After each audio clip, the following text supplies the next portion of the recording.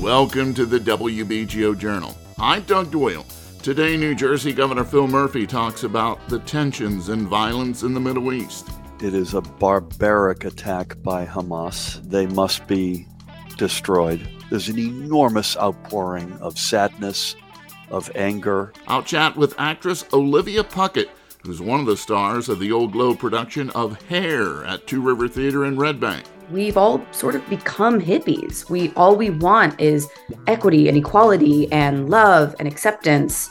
WBGO's John Kalish reports on the late Harry Smith's connection to the jazz world. John Swed says in the late 1940s, Smith and the Bay Area literati were swept up by the audacity of bebop. And our film critic Harlan Jacobson takes us to the New York Film Festival. All this coming up today on the WBGO Journal. The fighting between Israel and Hamas enters an eighth day Saturday, with fears of a ground offensive growing stronger following an Israeli order to evacuate the northern region of the Gaza Strip. A UN spokesman says Israel's military told the UN late Thursday that all of the northern Gaza's population needs to evacuate to the southern portion of the enclave. The Israeli order gave 24 hours for more than 1 million people, nearly half of Gaza's population, to evacuate. The Israeli order applied to all UN staff and those sheltered in UN facilities, including schools, health centers, and clinics. On the latest episode of WBGO's call-in show Ask Governor Murphy, New Jersey Governor Phil Murphy spoke with host Nancy Solomon about how the violence has impacted our area. First of all, it's an unspeakable tragedy. It is a barbaric attack by Hamas. They must be destroyed.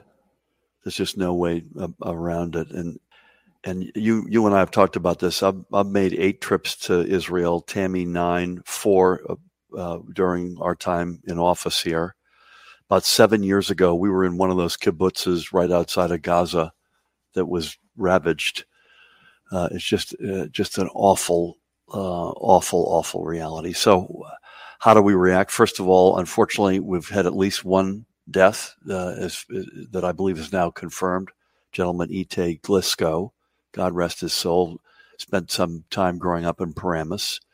We have Aiden Alexander, who's a Tenafly guy. I've been back and forth with his mom and dad as recently as 10 minutes ago. He is missing. He's a member of the IDF, Israeli Defense Force. Mm-hmm.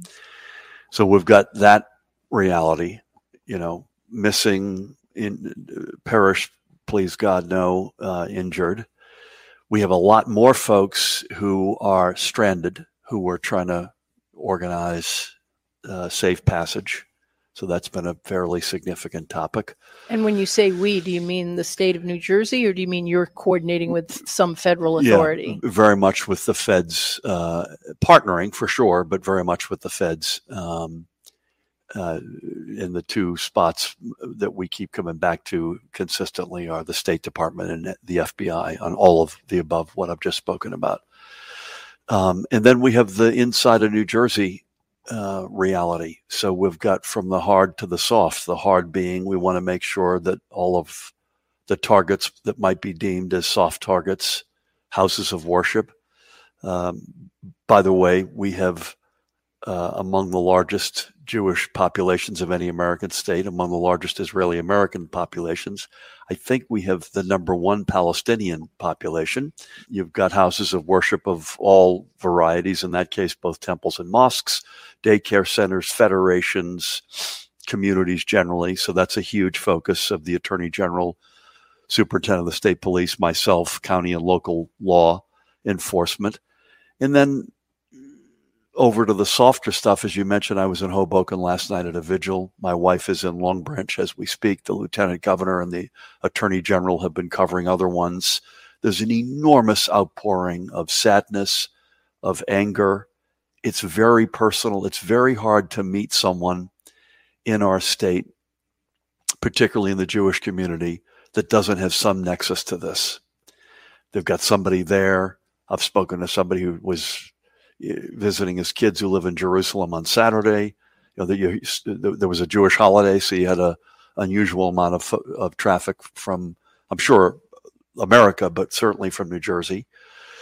We've lowered the flags this week in memory of the innocent victims, and again, the barbaric assault on these innocent Israelis. But you've also got innocent folks of other walks of life, including Palestinians. You can hear the entire Ask Governor Murphy program at WBGO.org. There's a new take at Two River Theater in Red Bank, New Jersey on a legendary musical. When the moon is in the seventh house and Jupiter aligns with Mars, then peace will guide the planets and love will steer the stars. This is the dawning of the age of Aquarius, the age of Aquarius.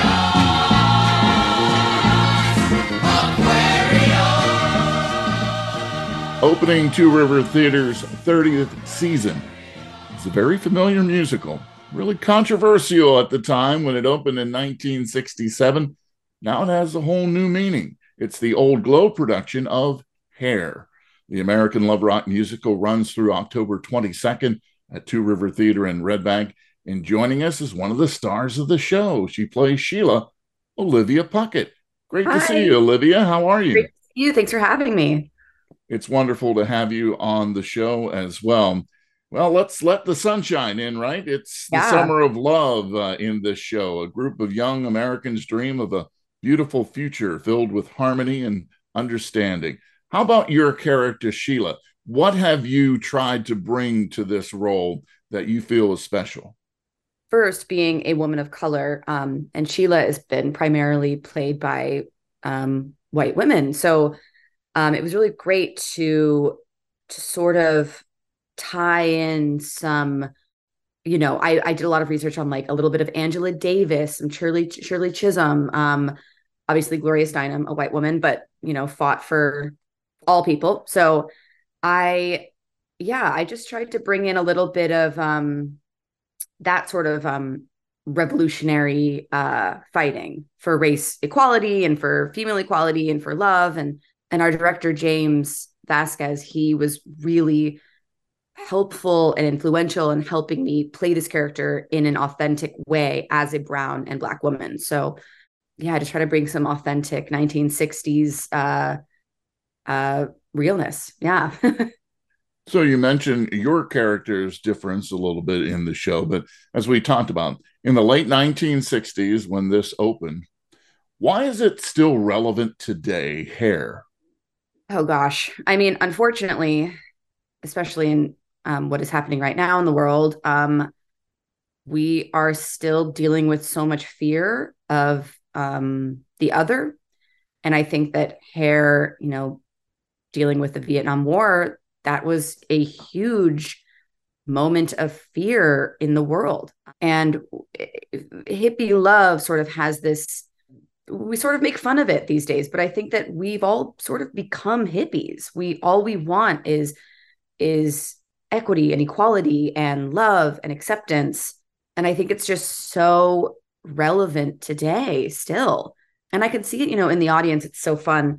We get a lot of different age groups, and we're getting people who were very much alive in the 1960s. And then we're getting kids who are, in college, and their reactions are both the same. And I'm like, just look at each other. We are still the same people fighting for the same things. Can you tell us a little bit more about Sheila falls in love with her roommate in this show? And can you tell us a little bit about how that develops for you and what you've brought to this? You talked about being a woman of color bringing this, but how about the actual plot? Yeah.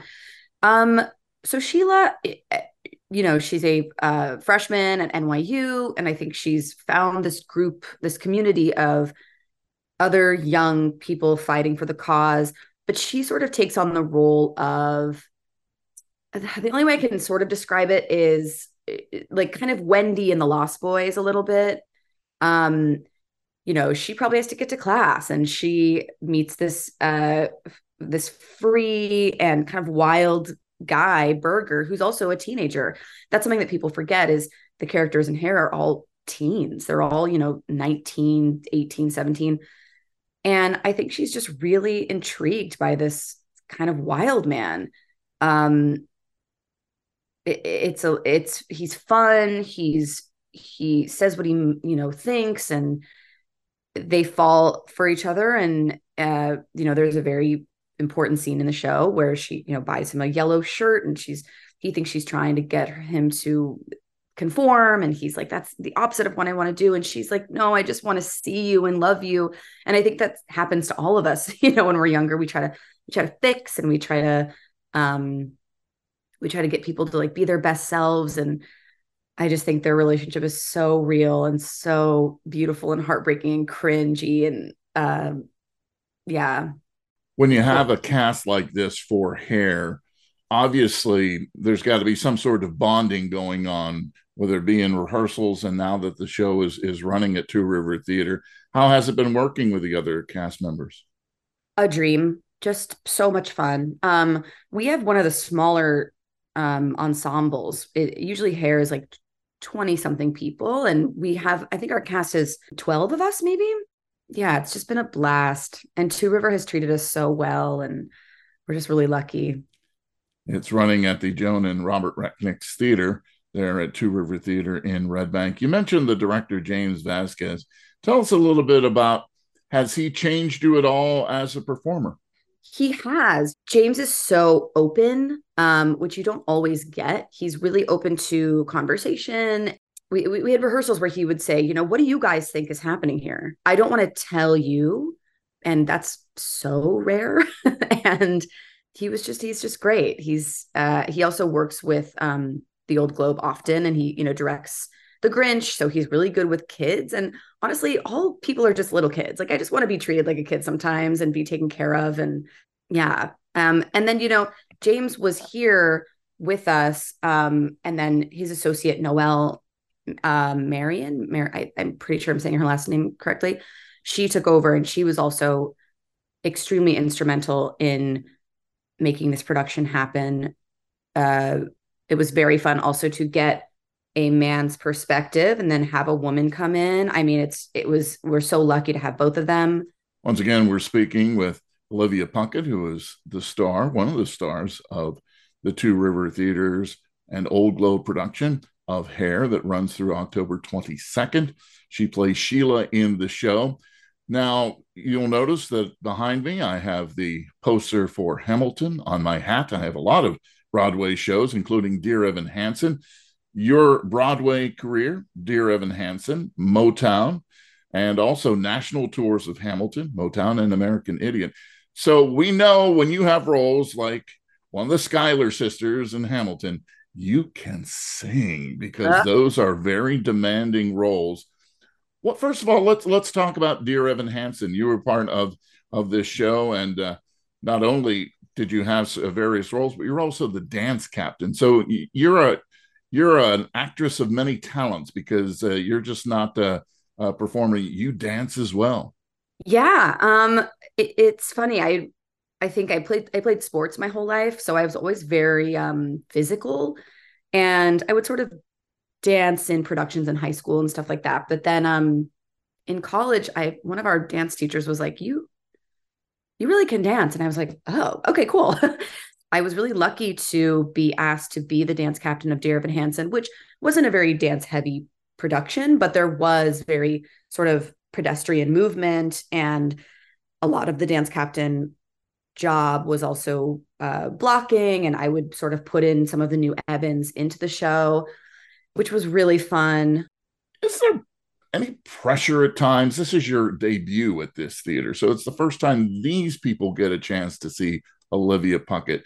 With all that experience behind you, especially doing national tours, is there any kind of anxiety? The first time you stepped onto the stage, was there anxiety?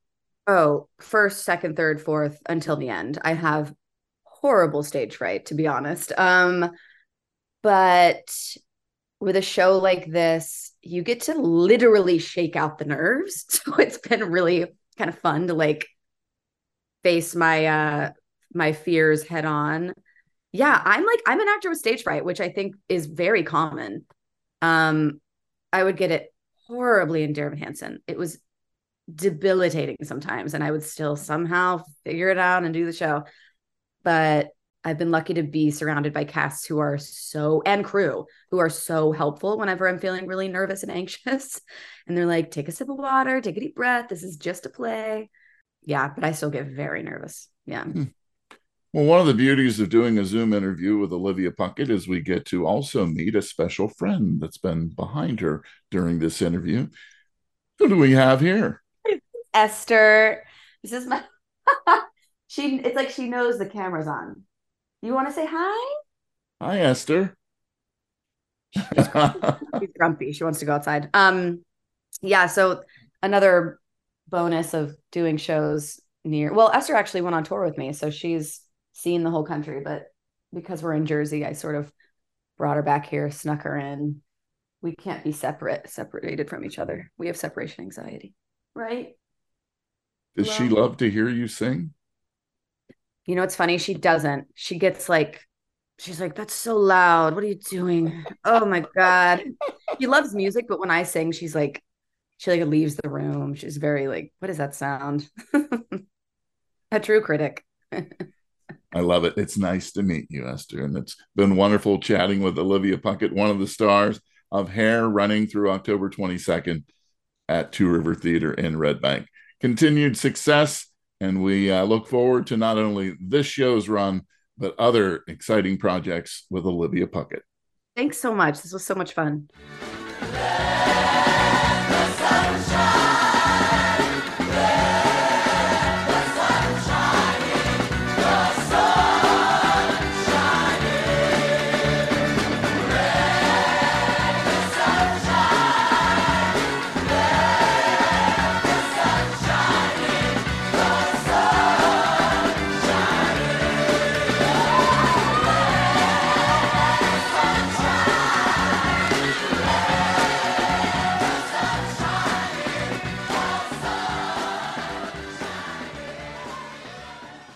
You can see my entire interview with actress Olivia Puckett on the WBGO Facebook page.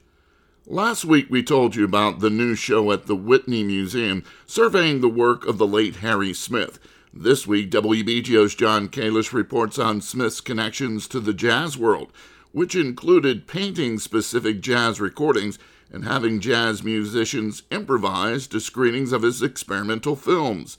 Smith was close to major jazz players on both the West and East Coast. John Swed is the author of a new biography of Harry Smith titled Cosmic Scholar.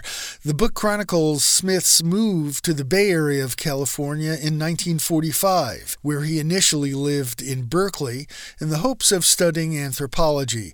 John Swed says in the late 1940s, Smith and the Bay Area literati were swept up by the audacity of bebop. The arts people, at least a significant number of them, jumped into it. The one guy who I know spoke about it was Jordan Belson. He said it was simply the most radical thing going in their time, and they all thought they had to be part of it. Harry may have been along the same lines. This was kind of abstract art and sound. In addition to his work in anthropology, Smith was a prolific artist who drew and painted. He also started making abstract films without a camera, painting on film stock instead. Smith's experimental films were among the first motion pictures shown at an American museum. They were screened at an institution that became the San Francisco Museum of Modern Art. Philip Smith is a Berkeley bookseller who's been researching Harry Smith for 30 years. He does murals on the walls of the most important San Francisco jazz club, Jimbo's Bop City. You can see pictures of Charlie Parker playing with these things on the wall.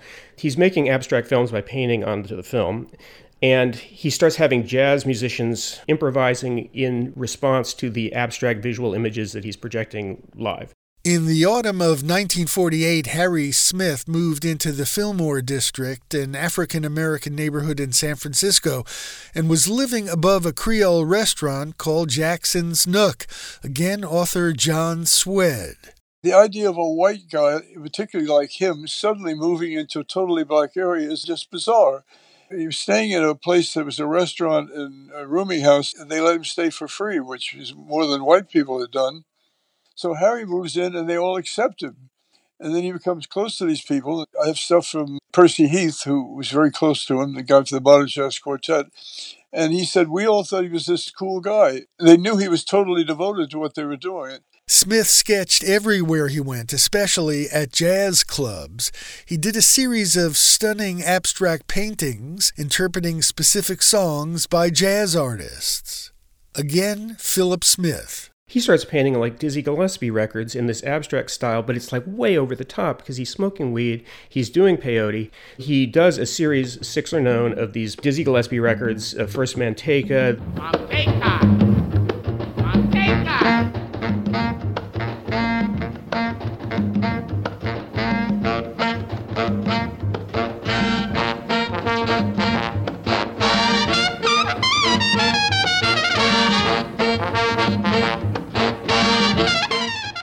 Then seemingly Algo Bueno, Love Will Come Back to Me.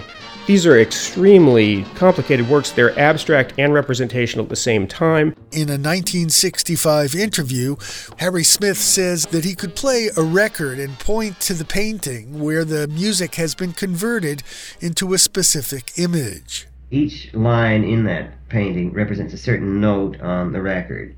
Like if I had the record, you can project the painting to the slide, and then it can point to a certain things. See, like the main theme in there, which is to do. There are those curved lines up there. See, do. None of the paintings Smith made of jazz recordings seem to have survived, but thanks to slides shot by a fellow painter, reproductions are on display at the Whitney Show. Elizabeth Sussman is one of the curators of the Whitney exhibit.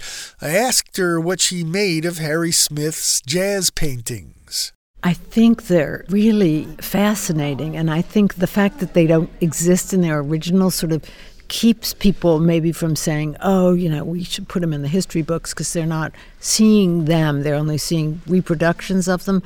It's a shame. He really did consider himself a painter. He was gifted. He thought that there weren't so many distinctions between music and gestural painting. You see that, you feel that. Though he's best known as the editor of the seminal 6-LP Anthology of American Folk Music, during the nearly 4 decades Harry Smith spent in New York, he didn't go to folk music concerts, but he was around the jazz scene. Over the course of his life, Smith got to know a number of prominent jazz musicians, including Dizzy Gillespie, Ornette Coleman, Charles Mingus, and Thelonious Monk.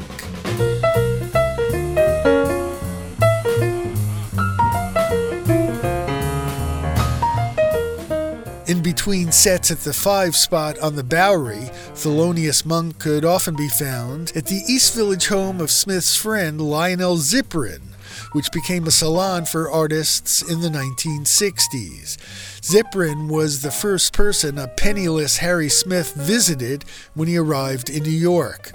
Among the visitors to the Ziprin's Alphabet City brownstone were the tenor saxophonist Stanley Turrentine and the French horn player Junior Collins. Smith went with the Ziprins to the venerable jazz club Birdland, where Charlie Parker often joined the Ziprin table. During his time in New York, Smith also hung out with jazz musician David Amram. For the WBGO Journal, I'm John Kalish. The 61st New York Film Festival comes to a close this weekend, and our film critic, Harlan Jacobson, who worked there for a decade, returns to sift out what the festival launches into the greater New York Metroplex during the coming months. Though it launched at Venice, what could be more local than the New York premiere of Bradley Cooper's Maestro, as a slice out of the life of Leonard Bernstein, the Lawrence, Massachusetts-born but quintessential New York success story. Educated at Harvard and at the Curtis Institute in Philadelphia, who had that Star-is-Born moment one night in November 1943 to conduct the New York Philharmonic at Carnegie Hall in order to substitute at the last minute with barely any time to prep for the great Bruno Walter, who fell ill. Lenny, as he was forever known to millions around the world, made the front page the next day of the New York Times.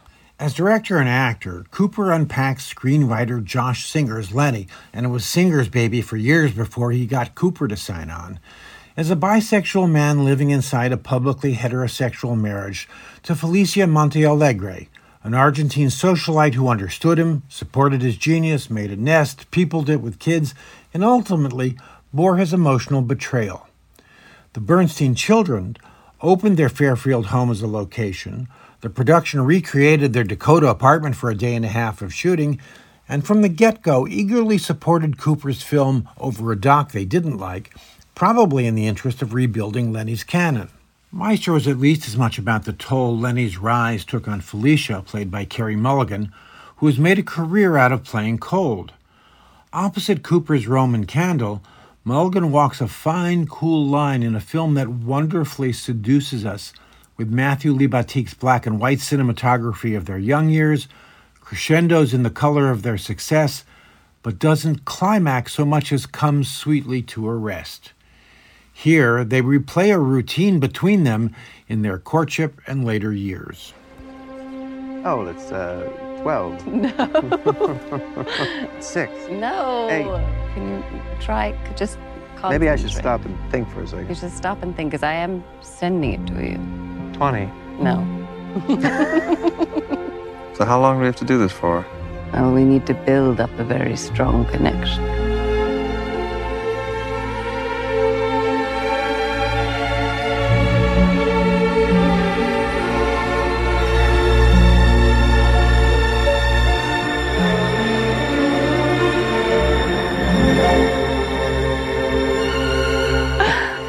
Are you itching to move? No, I'm not. Good. Actually, at all. I'm thinking of a number.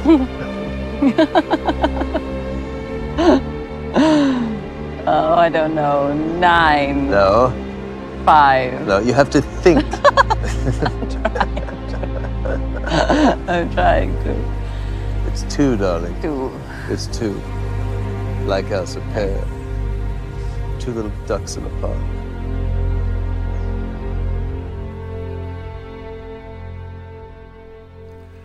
When Maestro had its Gala Festival showing this week, it was like summoning a ghost of Lenny to the Avery Fisher Hall that he'd inaugurated for the New York Phil, which never got the acoustics right until David Geffen, a kid from Brooklyn, spent enough money to re-wood the place and put his nameplate on the door. Dolby spent some thousands of dollars in sound equipment to summon Lenny's ghost for a memorable one-night stand at Lincoln Center. You can see the film in theaters in November and on Netflix in December. Also in the 61st New York Film Festival's Jewel Box were a number of great films from around the festival world. Taken from the edge are 2 films as different as they could be. From winning the Golden Lion at Venice, the brilliant Poor Things is by Yorgos Lanthimos, a Greek director I haven't liked much over the course of his decade-long career. Poor Things is a Victorian feminist Frankenstein tale. It's like a mashup of David Cronenberg's Crash with hot sex taking place in wreckage and the Western Canadian wildman Guy Madden's 2003 film, The Saddest Music in the World, set in a Winnipeg brewery during the Depression. In Poor Things, which I loved, Emma Stone's Bella Baxter is a composite of her mother's body, accommodating her own fetus's transplanted brain after her suicide as the baby brain matures, all engineered by mad scientist Willem Dafoe, whose face looks as if it has been stitched together after a volcano. Mark Ruffalo and Rami Youssef are the men Bella meets along her Candide meets Frankenstein journey, lumbering into the sexual revolution. See it when Searchlight releases it in December. And All Dirt Road's Taste of Salt, the second film, Raven Jackson's debut film from Sundance, is a poetic memoir of growing up as a black girl that just lets the viewer absorb details of rural Mississippi life over decades, as if you're there just off in the corner watching them all read the room, the water, and each other. A24 releases it in November. Finally, like me this weekend, you can see Ferrari by director Michael Mann, the festival's closing night film from Venice. In a story that details what happened to all that beauty, my least favorite actor of the moment, Adam Driver, plays Enzo Ferrari. No doubt, some of my colleagues will have discovered that a man hired a driver to wreck a fast car with style blown out by male bluster, and all the actor had to do was show up. That's me. I'm showing up, and I'm Harlan Jacobson. Thanks for listening to the WBGO Journal. I'm Doug Doyle. Join us next Saturday morning at 5:30 for another edition of the award-winning WBGO Journal. In the meantime, stay tuned to the world's greatest jazz and blues station, WBGO, and WBGO.org.